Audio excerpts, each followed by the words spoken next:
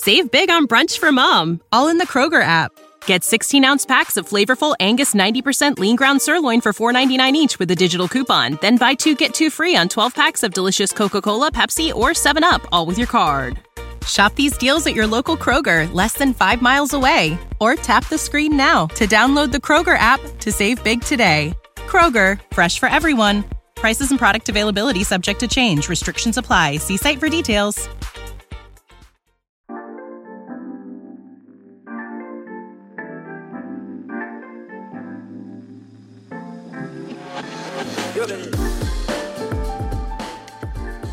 Welcome to Backstory Song. I'm your host, Doug Burke, and today we're here with Stephen Kellogg. Stephen Kellogg is an American singer-songwriter who has released 17 albums and performed more than 2,000 concerts in 21 countries. One of Stephen's passions has been visiting military bases to perform for the servicemen and women serving abroad. SK and the Sixers have performed for the armed forces in Kuwait, Israel, Bahrain, and Africa. Rolling Stone said, Objects in the Mirror captures the talent, spontaneity, and humanity of Kellogg's songwriting. He was born and raised in New England and lives there with his wife, 4 daughters, and their cat, Holly. SK is an imperfect authority on managing testosterone in an estrogen-filled household.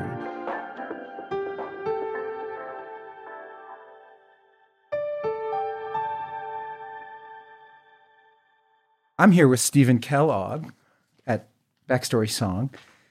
So thrilled to have you here. Stephen, I printed out a list. Normally we do a deep dive on the vision, inspiration, creative process you went through on an individual song and what you went through in the creation of your song. Well, yeah, I love that. That sounds like fun. And, you know, it kind of fits in because I mentioned to you a minute ago, we just finished a book. And in the book, what I ended up doing was tying each chapter to a song on the new record. So each chapter starts with a set of lyrics and then it goes into. And a lot of them are part of your personal life, your marriage, your daughters, and being a parent and things like that is what I understand, and hearing about that. Yeah, I don't make a lot of things up. You know, I try to draw on what I have seen up close and really believe to be true. So it doesn't always have to be my life, but it's usually, if it's not mine, it's someone that I know. And that gets you in trouble sometimes because people see their lives in your songs. But, you know, my goal is never to wound, but just to kind of report the truth as I see it. And so you never know, Doug. You might end up in one of my songs after this because everything's fair game, you know?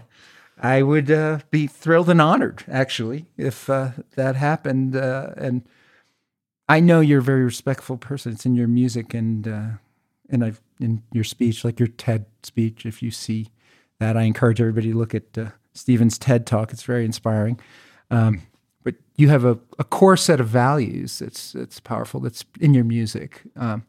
Yeah, you know, when I was younger, I used to worry about. I didn't want to be too preachy, you know. And I'm 43 now, and the thing is, if you believe what you're saying and it's good, then preach it. You know, I just I'm a little more comfortable in my own skin now. And I guess that's just part of the age, but I feel like this is the whole point, is to say things that you mean and that can be of use, hopefully, to someone else in the world. And if you keep it inside or play it too close to the chest, then you're being stingy with what you've learned. So the songs over the years, I think, have gotten more direct and less, you know, I used to couch some of the discoveries and philosophies in a little heavier poetry, and now I try to really say what I mean, you know? So what song would you like to talk about? Well, why don't we start with the first single off the new record? It's a song called High Highs, Low Lows.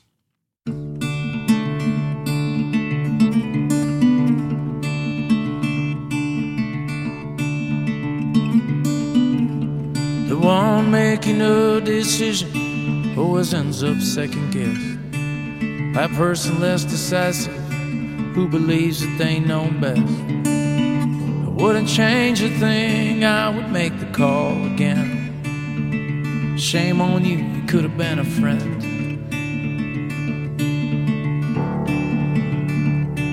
Now it's hard to hear the measure that was with me all the time, like it was in the beginning, but the past is hard to find. Do you think we'll ever feel the way we felt when we began? Do you think we'll ever feel that way again? Highs and low lows, only one way that the river flows. Was it comedy or tragedy? Both I would suppose. Highs and low lows. Well, that time in Arizona when we laughed until we cried. All the sleepers in the van, they one by one turned on the light. And this was one that that I wrote because I had been having, I had had a really tough professional situation. About 2.5 years ago, I thought to myself, it was truly a midlife crisis. I thought, okay, I've accomplished a lot, but not what I wanted to. It's been so different than what I thought I wanted. And I'm here at a place in my life where even when I'm winning, I sometimes feel like I'm losing. And so I was kind of having a little bit of a pity party. And one of my artist friends, Eric Donnelly, came over the house and I told him what was on my mind. And in a very zen way, he said, "Kellogg, you just need a good idea, buddy. Like, just do it, man." I mean, I know it sounds so simple, it sounds like I'm just being cute here, but he was kind, but he kind of just told me, "Come on, man, you got this." So I sat down, I started writing about where I was at, and I started remembering all the great highs and some of the stuff that I'd been through. And then I thought, this is how everybody's life is. So I wrote this song, High Highs, Low Lows, and it healed a lot of things inside of me. It made it okay. And then it became this thing where when I would play it and the chorus would come back to the chorus, high highs, low lows, only one way that the river flows. Was it tragedy or comedy? Who really knows? High highs and low lows. Oh, those high highs and low lows. And that felt like it just equalized things and made it okay, and it seemed to work for other people. So that was really one of the seeds for the new batch of songs. That once that song came in, I thought, this is fun. What if I could write songs that could heal myself and maybe others too? What else is on my mind? And from there, I kind of got running with the other songs. And the album and the book have the same title? They do. The album is called Objects in the Mirror, and the book will be called Objects in the Mirror, Thoughts on a Perfect Life from an Imperfect Person. Originally, I wanted them to come out together, but it turns out writing a book was a lot harder than I thought it was going to be, and it just took me about 2 years longer than I thought. So, but it's done now, and that subtitle, Thoughts on a Perfect Life from an Imperfect Person, is really the crux of what the book is. It's essays that are, the first part of the book is relationships. So it's marriage, kids, parents, friends, heroes, and the second part is everything else that really matters: and time, health, sense of humor, forgiveness, integrity, legacy, work. And I tried to just kind of get under the hood of the best stuff that I'd learned in each of those, But before all that, I was doing that in the songs anyway. The songs, in so many ways, cover the same exact topics that the book does, So high and low lows, which is a universal thing. Yeah. In humanity. Yeah. What are you trying to say in the song? Well, really, I'm just saying,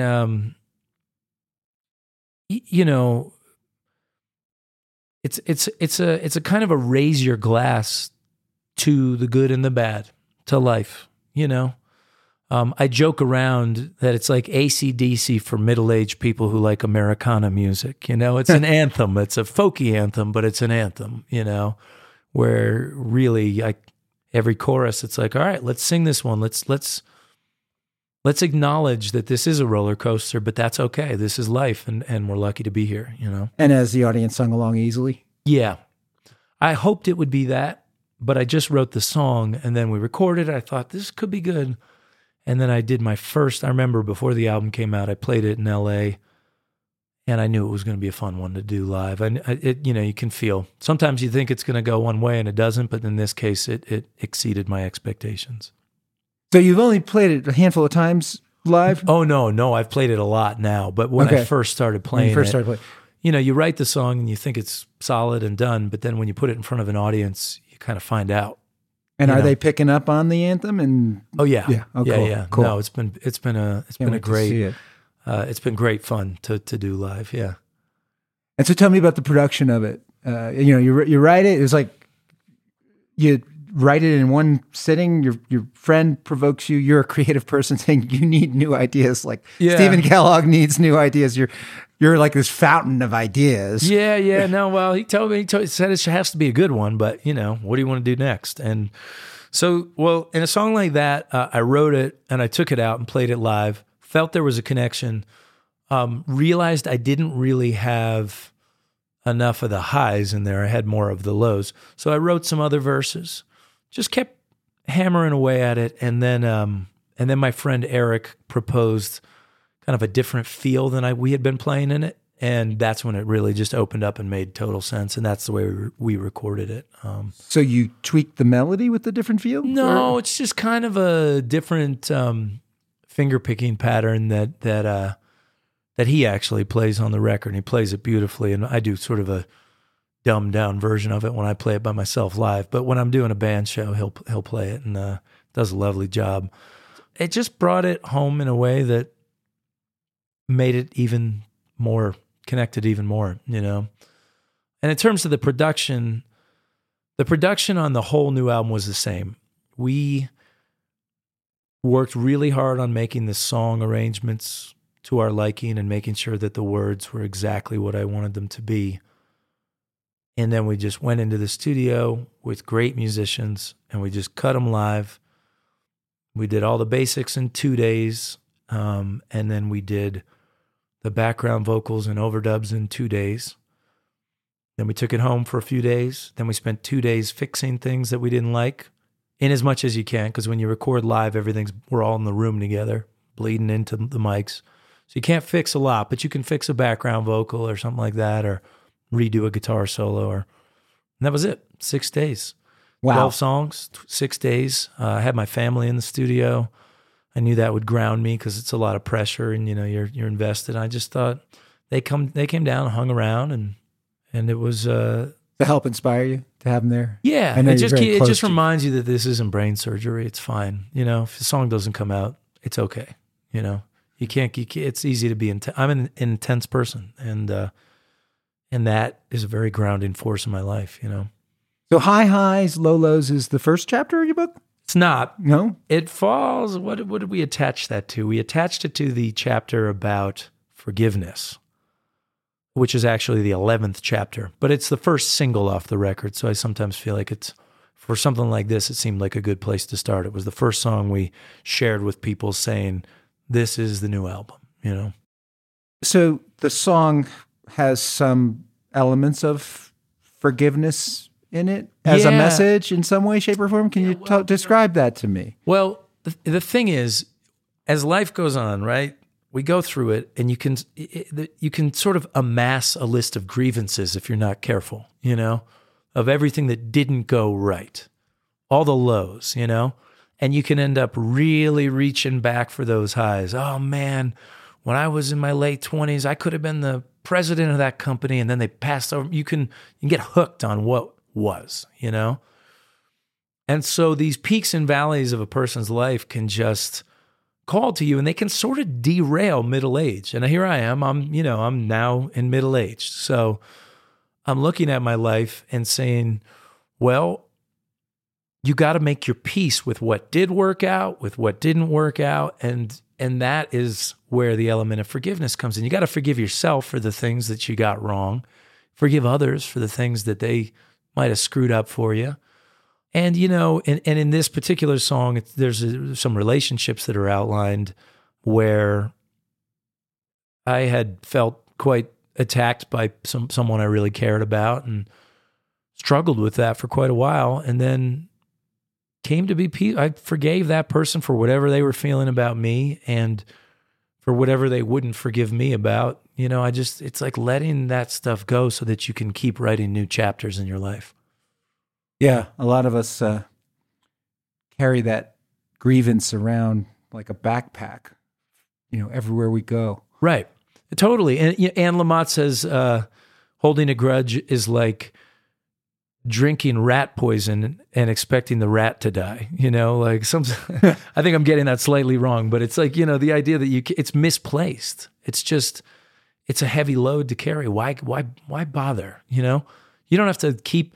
In my chapter of forgiveness and sort of in the song, my point is like, you can forgive someone without condoning what they did, and without needing to be best friends.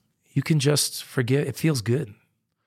And that's been one of the most powerful messages of the last few years for me.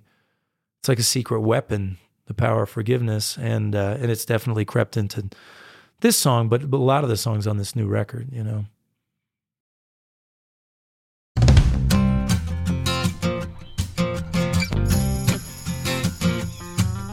If I don't leave a bank account, the plans have to proceed. If I don't give you what you want, hope you get the things you need.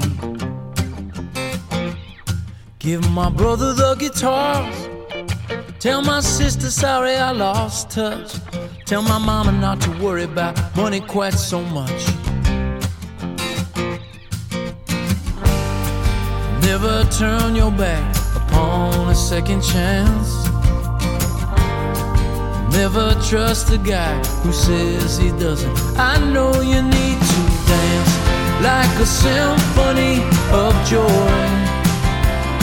And it's not your obligation to go easy on the boys, 'cause the ceiling gonna shatter, and believe me when it does, those who pin it to the margins, baby, they'll be sweeping up.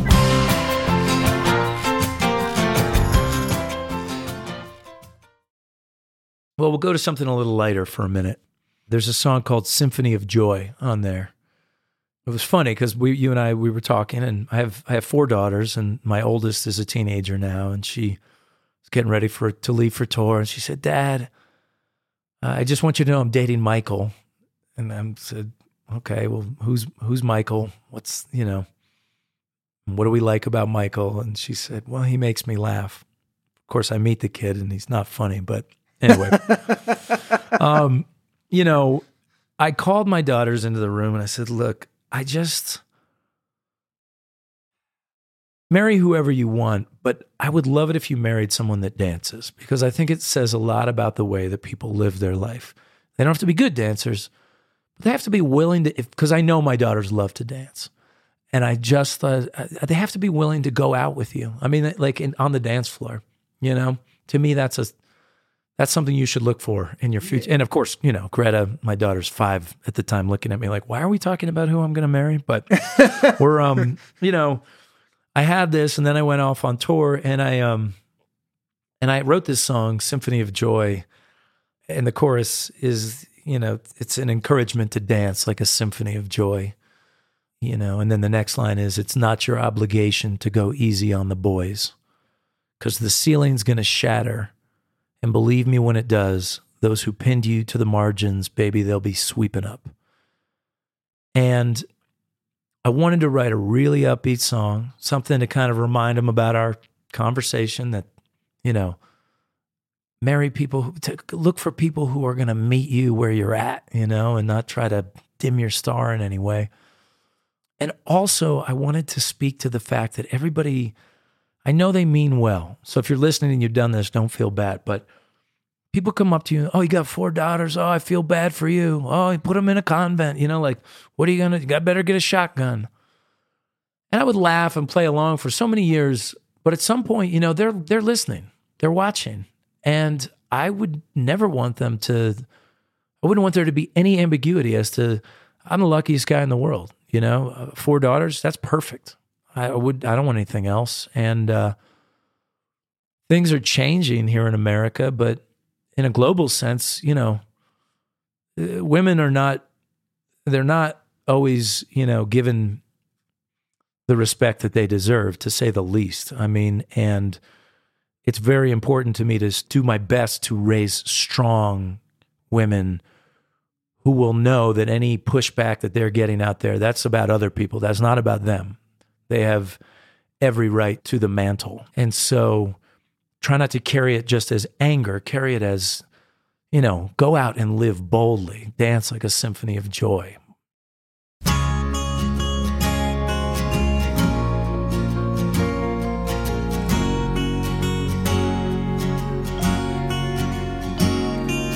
This is a song for our daughters, 'cause there's some things that they need to hear, and we never know when it's our time to go. So let me be perfectly clear. You're gonna win, you're gonna lose, you're gonna walk yourself round in your shoes. So maybe one day it's you who will say, don't be too hard on yourselves. You don't have to be somebody else.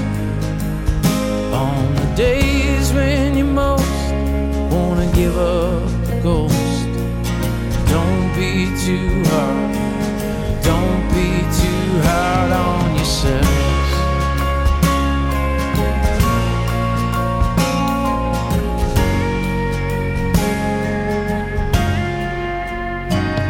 Girl, everyone wants to be beautiful. Everyone looks in the mirror.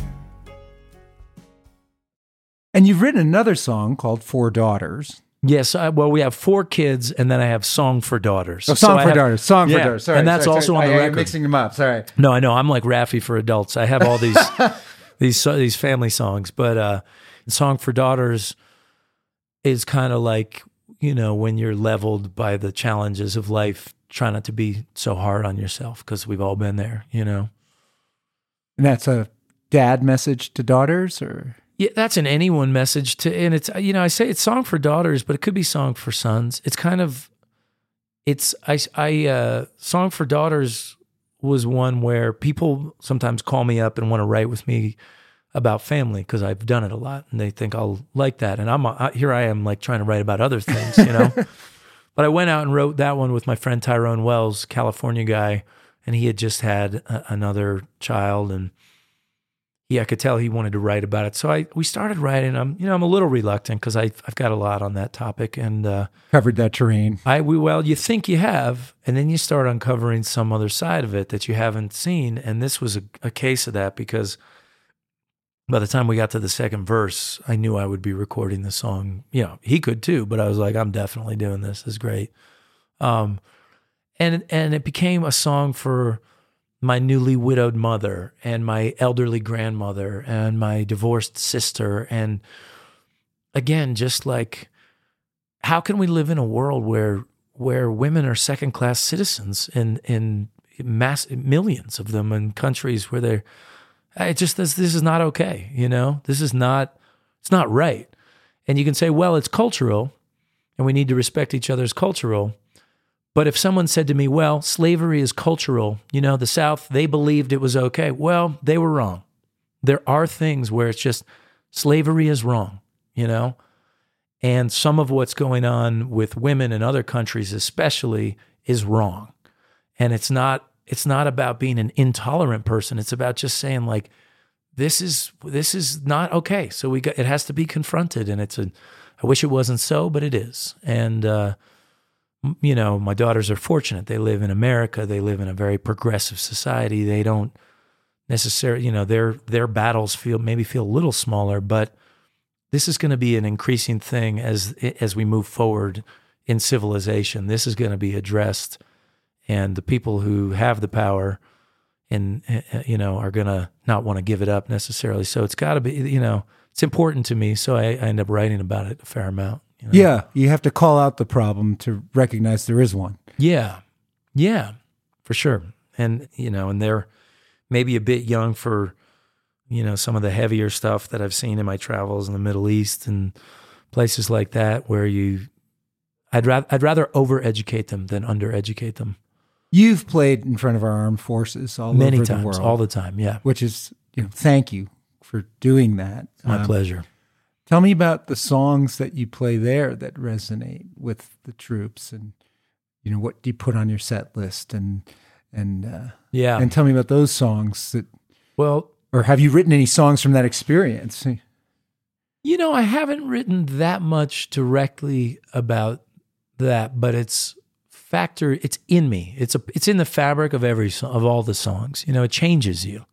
You go and you see the role that America plays in the international scale, and you can't help but be changed. You travel to, if you're in Africa and you're in Kuwait and you're in Bahrain, and you just go to these places and you can't unsee things that you've seen, and you realize the commitment of our armed forces that's just independent of any politics. These are just people that are giving their time, usually away from their families for long, long stretches, to preserve some version of good behavior, was a term I heard you use earlier, and that's kind of what it is. If just trying to keep some semblance of peace and some semblance of some kind of international standard across the board. Yeah, now, recognizing bad behavior and calling it out and saying, and hey, we don't want that. There's exceptions, of course, some we get really hung up nowadays with, there are exceptions. It's not a blanket thing of all armed forces are perfect and great. I'm not perfect and great. Like these, there are problems, but there's also at its core a good thing that goes on there. And I think that where my music, where we connect, myself and the armed forces, is that we are mostly doing what we're doing for our family, for our country. We're trying to be good people in the world. We're doing our level best, and we're making sacrifices to do so. We're scrapping. I've got a song called 4th of July, the chorus of which is, this is my life. It isn't much, but at least it's mine.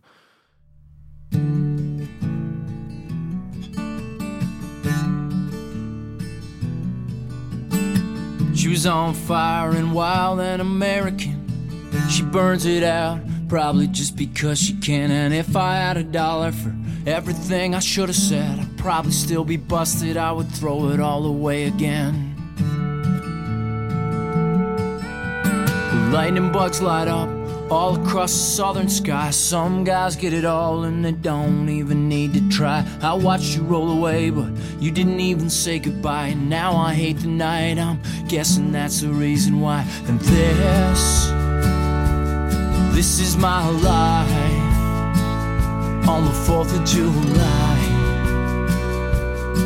It isn't much, but at least it's mine. And I got in my van, ended up in Boston. Thought about my friends and how easily I lost them. I'd do it all again, I leave everyone exhausted.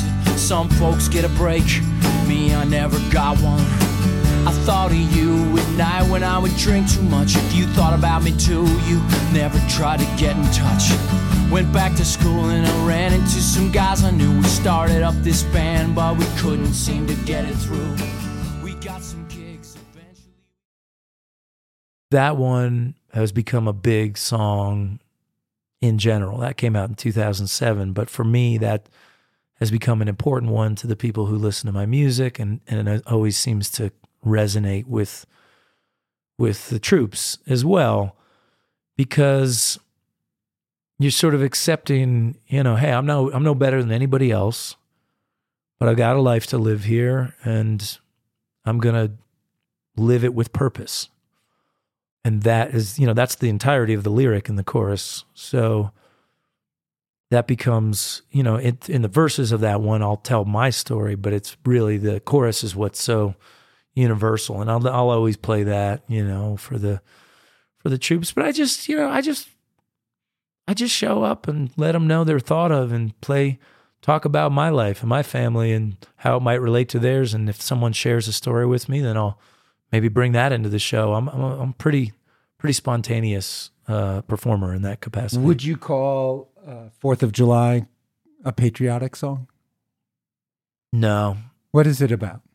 No, it's a sort of just a human interest kind of again, a lot of my songs I think are anthems to being alive and making it through the hard times and living to die another day and find some more joy and do some more good work before your time is up. So you could probably characterize 40% of my songs as that, but that's fine. I mean, Willie Nelson, he's not like he's covering a huge array of topics. He's just looking at it from different angles, and I think that that's the kind of body of work that I'm trying to create too, where I'm less worried about talking about everything than I am about speaking comprehensively on the subjects that are really important to me. The 4th of July is a very specific personal experience story. It is, and yet a lot of times the specific songs are the ones that seem to be more universal. People can grab onto them because they see some part of themselves in it, On a song like that, there's tons of very, very specific details, but it seems to connect to a wide audience. I don't know, maybe I'll play it today and I'll look out at the audience and see if they're connecting, but I think they probably will be, And you did that with the Sixers? I did. Yeah. The Sixers were a band that was with me for 10 years, and some of the guys are still play with me sometimes and some don't. And, but in most cases, I just, those songs, I never really looked at anything as this band or that. It was just, these are just the songs that have come out of me over the years, So I'm interested in the writing experience of that song. Like, did that just come to you? Yeah, that one was, we were in Herndon, Virginia. It was the 3rd of July, and we were playing a festival for the town the next day. And we were having a little acoustic rehearsal behind the Stonewall Jackson Inn. It's amazing that that's there in my brain, but that's where it was. So we're sitting out in this field, and we're having a little acoustic rehearsal, a couple acoustic guitars singing the parts, and we're all getting starving because, we were at it for a couple hours. We're about to go back inside, and it's dusk, and the fireflies come out. And that was one of those songs where the words they were just there. I don't even know. And I just got down on my knees and I wrote them in my notebook. And the band knows not to interrupt me if something like that's happening. It was, 10 minutes, 15 minutes. Just poured out of you. And the music, you kind of tweak after you shape a couple lines. But I mean, not all songs are that way, but that one was. It was just, you're just like a vessel, and stuff's just kind of there, and it's about as close to spiritual as it gets, Yeah, no, it's interesting. It's 4th of July is Independence Day, and Stonewall Jackson was Confederate, and Herndon's our CIA headquarters right there. Like all those conflicts of forces around you. I don't know if that had anything to do with it, but I feel like, and I'm a distinctly American artist. I mean, I go and I play in Europe, but I really come across as American in so many ways and in so much of my music. But my problem with songs that are quote unquote patriotic is they get used to alienate. They get used to push people. You're not a patriot if you don't like this song. That's just not true. You can be a patriot and disagree with things. And we're in a situation here where we're repeating history because patriotism is being used as a political tool to say you're with us or you're against us. It's just not true. That's not what made this country great ever. And proud to be an American because at least I know I tried, That song gets used in some disgusting ways, and it just, so I can't get behind it, but it's not, I'm sure if it weren't being used in that way, I wouldn't have a problem with the song. So I don't really write anything that's like Go USA for that reason, but my kids are very clear on how much I love America. I could never be happy in another country. I would go down with the ship if I had to, here. But so I think of myself very much as a patriot, but I sort of detest patriotic, quote unquote, songs because I just see the propaganda that they get used as. Well, I'm sorry I asked you if that song was patriotic. You shouldn't, because it's a good chance to talk about something that I'm passionate about, But yeah. Because your music is labeled Americana. Yeah. And and that is a First Amendment word. Not, is it? Yeah. What's do you know the history? I don't know. I don't know the history of it, but it's not saying. It's saying it's from America. It's Americana, and we have unlimited voices. We have in our country because of the First Amendment. Right. There's infinite number of voices in Americana, and all voices should be heard. You can disagree with those voices, and that's your right to do so. Totally. And that's a foundation of America. Totally. And that's a foundation of Americana. Yeah. That's a cool definition. And I it's hard for me right now in 2020 I resent feeling, pushed out of the, distinction of patriot because I don't share some of the, political stuff that's going on. And I think of John Adams and I think of the real patriots and these people, and they were just, I don't know. We'll get through it, but it's an interesting time to be an American right now. Tell me about your love songs. Yeah, that's another 40% of the songs right there. Love songs. That's the other. That's yeah. You've had a long love story. I've been very lucky. I met my wife when we were 15, and through some cosmic luck and a bit of hard work, we've been able to be together the whole time and share this experience without, I think, holding each other back, from living our own individual lives too. So, in terms of, romance, Kirsten, my wife, is undeniably, I understand love through her, romantic love. And so she's in the songs, but I write in the broad sense about love, not in a way like, you don't have to have been with your high school sweetheart to understand what I'm writing about necessarily. And from there, the love songs, the thing I end up, I've got a few that are just like out and out odes to love, but again, I also write about the struggle. Real love is, knowing all the buttons you can push in a person and choosing not to push the ones that cause pain, and choosing to accept people as they are, not as you would have them be. How often does somebody get married and then, gradually shift who they are to accommodate, and until you're sort of like, I don't know if that's, till you've sort of given up maybe your core, and then people get divorced and and it just keeps going sometimes. Because it's hard to find the right people. You've got to care. You've got to communicate a lot.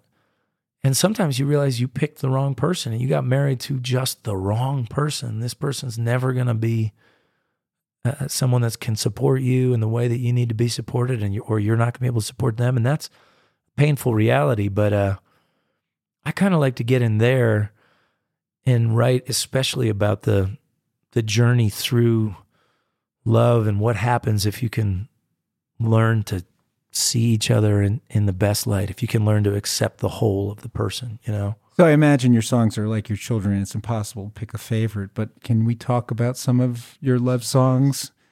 They don't have to be your all-time favorites. They just have to be the favorite in this moment while we're talking here on this podcast. Well, let's think about this. Let me look at this list. I wrote one called Love of My Life on the new record as a gift to my wife for her 40th birthday.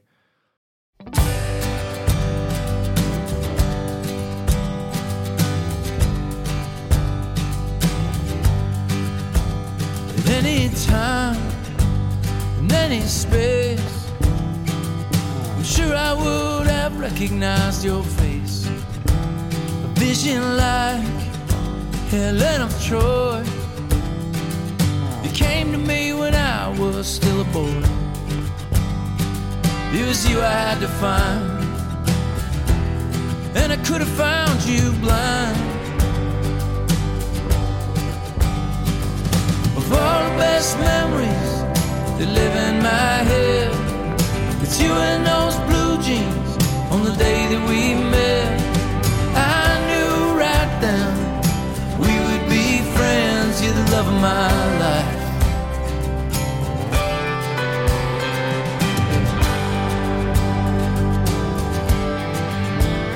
Mom in heaven, looking down, I think she knew it when she met me, and she helped you figure out, of all those guys knocking on your door, there'll never be one who'll love you more. That was one where I took it out to the audience. I'd written the first verse and the chorus, and I took it out. I remember I played it in Denver. And I could feel the first verse and chorus. I could feel the audience leaning in. Oh, you know, and the chorus hits, you're the love of my life. People holding hands. I was like, this is great. And then the song went on, and it kind of like lost the thread. So I thought, well, maybe Denver doesn't know what they're doing. Let me try this again. I played it again in Des Moines, and kind of the same thing. And then I realized, like, okay, I haven't quite captured the essence of what it is to feel like you have the love of your life, you know? And I just kept working on it, and we were about to go in the studio, and I was in Chicago taping an interview at this music store, and there was an old 1948 guitar there.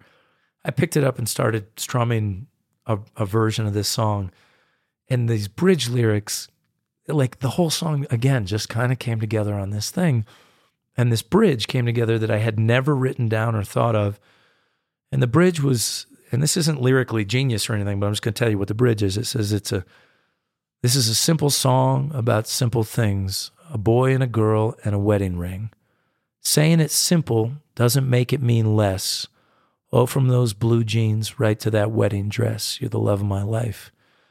And that was just, again, sitting there, and I thought, this is okay. I don't need to make this song any more complex than what I'm saying. It's just like, we got lucky, we're here, and you're the access in my world. You think that people would be tired of silly love songs, but they're not. No. You know, Paul McCartney wrote simple songs about love songs, and they're all great. I mean, you can hear a million of them. You hear it, and they keep reminding you of what love is. This is going to sound a little new agey, but I think it's it's the gasoline that our hearts run on, and the more tapped into it you are, the more full your life is going to be, and the less you have of it, the more miserable it's going to be. So if a love song reminds you of what's most important, God bless, you know? So is there a chapter in your new book on that? On love? And marriage? Marriage. Marriage is chapter 1. Oh, yeah. Right out of the box. Marriage is actually chapter 1, and it's sort of a funny chapter because it's just my, I mean, people erroneously, oh, what a good husband you must be, like these songs. I'm like, I don't know where you're getting that necessarily. I mean, in the book I share my many, I'm in the middle. I'm not the worst husband. I'm not the best. Right. know? And I always ask the artist, when you play this for the person that you wrote it about, in this case, you very specifically, I believe, wrote it about Kirsten, your wife. Yeah. How does she react? It's like, does she... She's cool. I mean, I think she liked it. She liked this one. I mean, she'd love me if I wrote songs. She'd love me if I didn't write songs. It's okay. So it's not... Here's like your postcard to her, or your Valentine you've written. Like, I mean, are you expecting her to break down in tears and hug you? She's got a very even reaction, and I've learned not to be needy and need her to do anything more. It's like, it's just my offering. It's not... How she reacts is not part of the deal, and it's like me saying what I need to say to her, and she can receive it on her own time, And she does. She doesn't. She's never been real mad about a song, and I'll give her a hard time sometimes because she'll come to the show and I'll be like, "Did you see any of it, or did you hang backstage?" Like it's. She doesn't. She's supportive. She likes my music a lot, but. So when I played this it was at her birthday party, which was, we had 3 couples over and we had dinner, and I said, all right, well, this is one of my things. I wrote this song. And I'm sure, what I can tell you with certainty, Doug, is that the other couples there were more impressed. And their wives are like, why can't you do that for me? Well, totally, totally. And I don't want to make my wife sound like a humbug. I'm not trying to throw her under the bus because she loved it. But it was like, she was like, oh, thank you so much. But it was just like the other couples were crying and like, oh my God, how did you do that? Like she was like, I love you too, babe. She's just, it's cool. It works. I'm plenty emotional for both of us. So it's good to have somebody who's a little more stoic in the relationship, So I always ask artists, do you watch the crowd and how they're reacting in a song like that? Do you like love it when they start to cry in songs? Is that, is that kind of, it's working? What do you look for? I like tears. Tears is fun.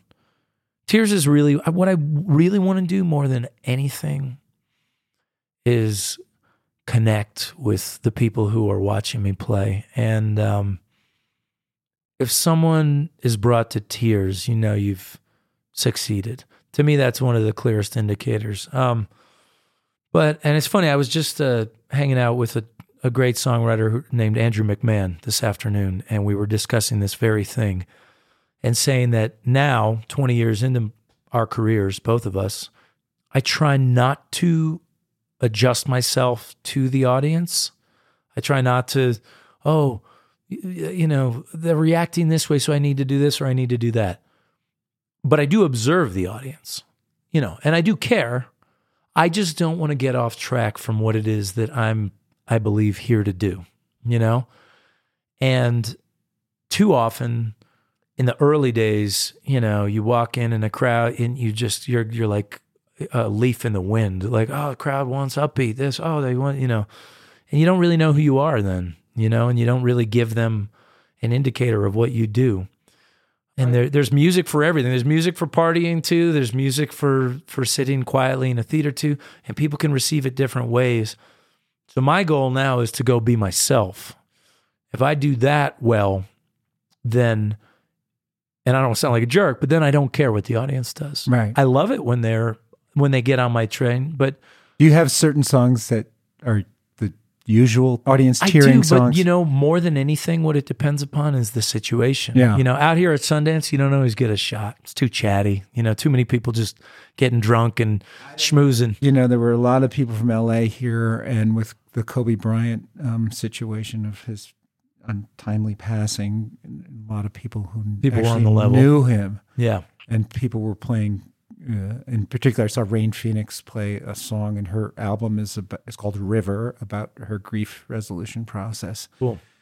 And there were tears in that audience. There were tears in that audience. I love that. If you give music a chance to do what it's designed to do, you can get there. And if you took AC/DC's "You Shook Me All Night Long" and you brought it into a folk cafe, it might be confusing. And by the same token, if you take high highs, low lows into a loud bar, it's probably not going to invoke a sing-along. It's not an Irish, sea shanty, thing. For me, it's all about just, you try to, as often as possible, put yourself in situations where you can do what it is you do.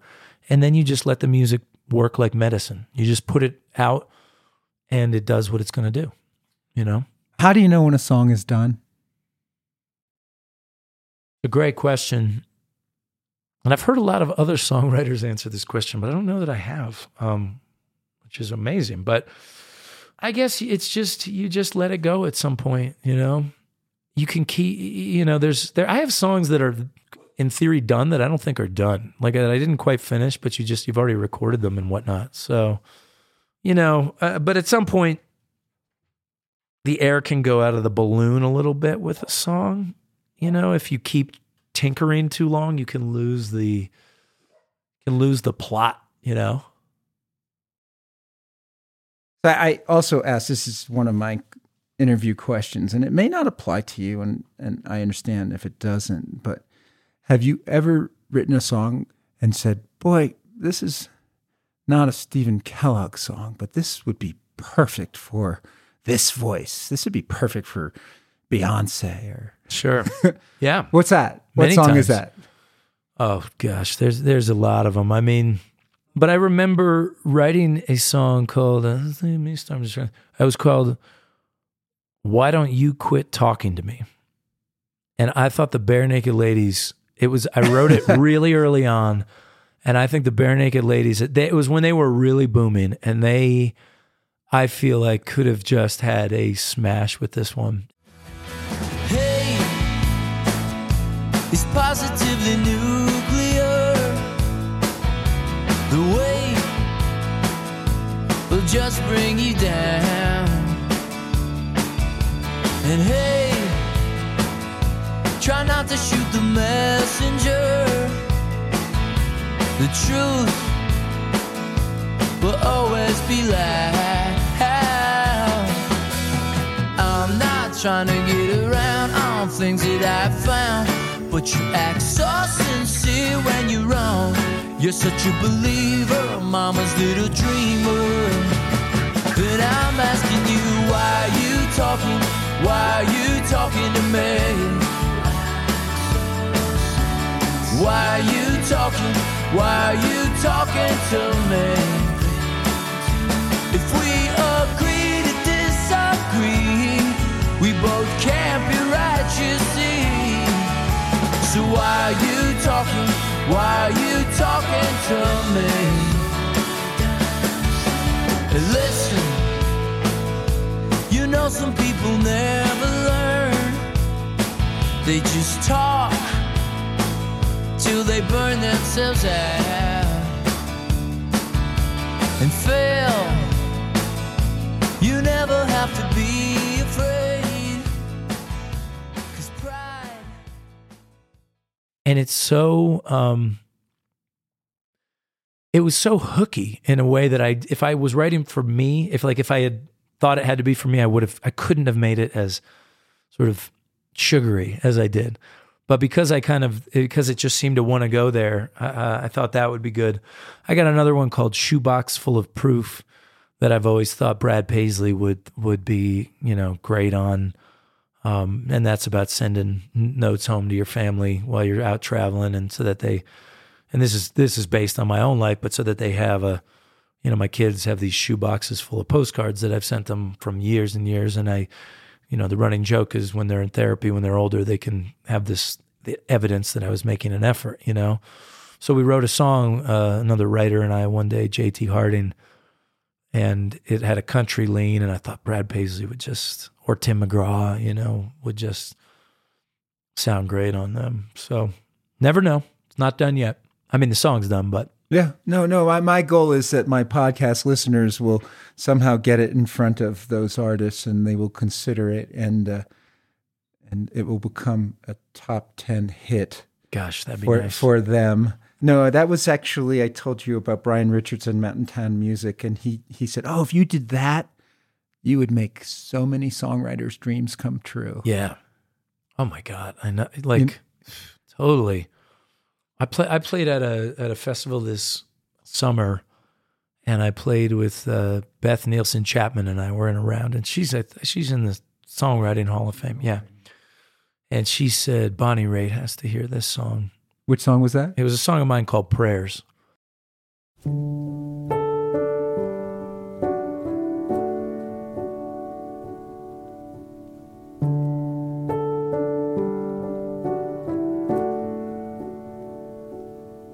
So your life did not work out the way you wanted. Join the club. The success the others flaunted killed off your remaining buzz. Nothing like you thought you'd be. Believe me, I've been there too. When life brings you to your knees and you feel like you can't move, know that this is true. Every unkind thing we say leads to our unhappiness. No one in the world gets by without feeling bad sometimes. And I'm not trying to be a jerk, but say your prayers, get off your ass and get back to work.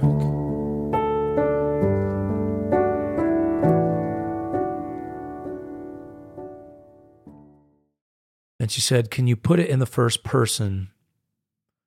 And I'll take it to her, because the song isn't in the first person. So I went home and cut a demo because I said I love it. So I have sent it to Beth a few times now, and she's like, "We gotta hang," but I don't know if it's gotten to Bonnie, and I don't want to be a pest, but no, I understand something like that. You know, it is always the dream that your stuff will connect to the places it needs to. I'll be trying to reach you till I hear you. It's so wonderful to think that you were born those many years ago. 11/28/76, the day that I was born, right before my parents split. And it was hard, I know, on them when you're young, raising children. As we look back through the looking glass, visions closer than they appear. Stubbing toes on toys, those days you wish were still here. So Objects in the Mirror is the title cut of the new album and the first part of the book. Mm-hmm. You want to talk about that song? Sure. That's a song that it was summertime when I wrote it, and I was getting close to getting ready to record and trying to wrap up. I had two ideas. One was called The Date Song, where I just used all these different dates. And I wrote that date song because the last label I was on had said, "Stephen, we really like you and we want you to win, but could you consider writing some songs with less specific dates and names in them?" And I said, sure. And then I went and wrote more date songs. So I kind of leaned all the way into this thing that I am inclined to do. So I had that one. And then I had a song called In the Moment Past, about those moments in your life that get away, you know? And neither of these songs were released because basically we cannibalized both of them to make Objects in the Mirror. So it was summertime, and I'm supposed to meet my family for a barbecue. It might have been like Memorial Day or something. And I sat down and I put the words from the date song to the melody from The Moment Past, and I started just unapologetically going with this date thing, 11/28/76, the day that I was born, right before my parents split. And I go from there on that. And then I thought, okay, what came after that? And then we had a verse, which is actually fitting because today is 1/28/86. Our eyes glued to school's only television set. No one told us, now we knew. Every dream does not come true. And that, of course, was watching the Challenger explosion, you know, and what a loss of innocence that was. You know, suddenly parents are explaining to their 9-year-olds. And I mean, they had all of us watch that at school because it was the Kristen teacher. McAuliffe was a school teacher. Totally. You know, the first non-astronaut. So, I mean, think of that. All these kids watching A disaster, you know, what do you call them? A spaceship explode, you know? And there's no way to sugarcoat that. You can't say, oh, actually it's, and the looks on the face of people. So that loss of innocence. And so from there, I got hip to this idea. I was like, I'm going to keep going with this. I never made it to the barbecue. And my wife said, what happened to you when she came home that night? And hopefully this doesn't sound arrogant, but I said, I wrote a song that people are going to be hanging the words to in their houses for at least the rest of my life. You know, who knows what kind of legacy I'm going to leave in a professional way. But I know for the people that listen to my music, I knew finishing that song that we had, and my friend Eric Donnelly wrote some of the lyrics with me. I knew we had written something that would be with us for always. It was one of those ones that we go, well, At least we wrote that one, you know? And you get a few of those. They're gifts when they come. And so I went from there, and it's a mix of personal things and wider events, you know, that were in there. And it's not necessarily the biggest things, but it's stuff that I thought covered the large idea, which was what the refrain was. As we look back through the looking glass, visions closer than they appear. And this line changes every chorus, but in the last chorus, there's so many things to be grateful for, my dear, all these objects in the mirror. And it's the idea that your life passes by, you know, and you see these things, and it's each chorus takes a different look at the objects in the mirror, the things that are now past us before you blink and they go by, you know. So it's long days and it's fast years, you know. It's these things, you know, you're well aware that you've spent 15 years raising a kid and it's been exhausting and challenging and all the rest of it. And in the same breath, it's how did she become 15, you know? Yeah. When did that happen, you know? Yeah. You know, so with each chorus too, it kind of nods to the verse and in a really neat way on that song. That's a really fun one to roll out for people. Yeah. It was one of those ones when I first started playing it live, you can just, as people catch on as to what's going on, it's pretty special. And they don't mind the dates. They don't seem Nobody to. ever care. I mean, Nobody ever cared about the irony dates. is the people that come see me, they like that. That's why, and yet the labels, they have an obligation to mass market, and that's fine.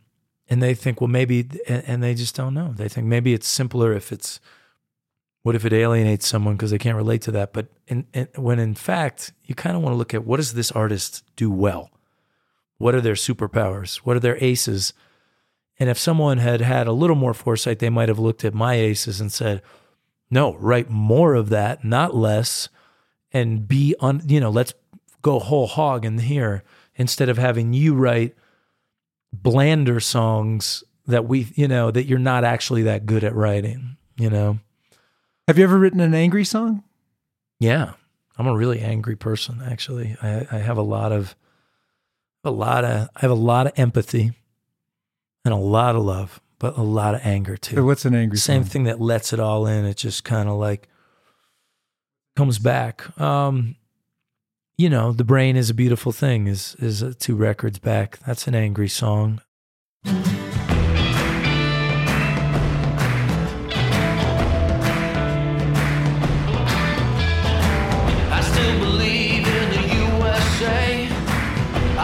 Taxes and I don't complain. The lightning rod we call the president. You think that you could do the job, my friend? How come the donkeys and the elephants are sinking ships instead of building things? It's alright, it's my brain. Last time I checked, it's just an opinion. It's alright, it's my brain. It's a beautiful thing. I still believe in the working class. No matter what you do, you're gonna have to bust your ass. Just 'cause somebody wears a suit and tie, well, that don't mean he's not like other guys. Sometimes you're looking for a sheep and snow, but out of the shit is where the flowers grow. It's alright, it's my brain. If you don't use it, you might lose it, man. It's alright.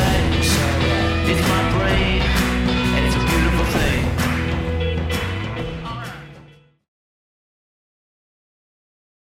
That song was a song where I just thought I do have political views, and for so many years, this crap that we peddle to artists, shut up and sing, or, stick to singing, stick to art. It's like, no, stick to being a human, you know? You can say that to Bruce Springsteen, but if he doesn't act like Bruce Springsteen, then he's not Bruce Springsteen, you know? So listeners are entitled not to listen. That's what you get to do. But don't ever tell me who I should be in the world. I'm not here for your amusement any more than you're here for mine, you know? So Brain is a Beautiful Thing was a bunch of political views that I wanted to share. And it did, and it did. And it kind of, I tried to share them in a way that wouldn't be overly alienating or, us versus them-y. But I'm angry about this. I'm frustrated living in the world the way it is, And I think that's okay. Yeah, I'm glad okay you wrote with that song. I'm okay with it. I will say it's not a huge theme in my music. It's more there in my way of being. It exists like I don't ever want to let things that aren't okay. I don't ever want to let a racist comment happen at a party that I'm at and not say something again, that makes me angry. I want to address that. And so I bring that into my shows, and sometimes people come in and they're overserved or they, and I will call them out. But ultimately, I don't bring it. I go into the shows with a lot of love, and the goal is not to spread anger. It's more to spread hey, I know we all have some stuff that bothers us, so let's focus on our commonalities and bring that together. And how can we drive this love force more? It's my honor and thrill, to get to know you better in this way, and thank you. I can't wait for the new album, Objects in the Mirror. Or the album's out, but I can't wait for the new book. Yeah. Full title again? Objects in the Mirror, Thoughts on a Perfect Life from an Imperfect Person. And you can find it on an Amazon download near you. May 19th, 2020, it comes out officially, but we'll have an Audible. It'll be on Amazon and then certainly through my website and channels. And you're playing around? I have just finished about 14 months of touring. So I have a European thing I'm doing in the fall. I've got some festivals this summer, and I'm going to do a book tour. So I will be going around doing a book tour that will have a little bit of music in it. Great. But that's what's coming up, yeah. Great. Thank you so much. Yeah, thank you.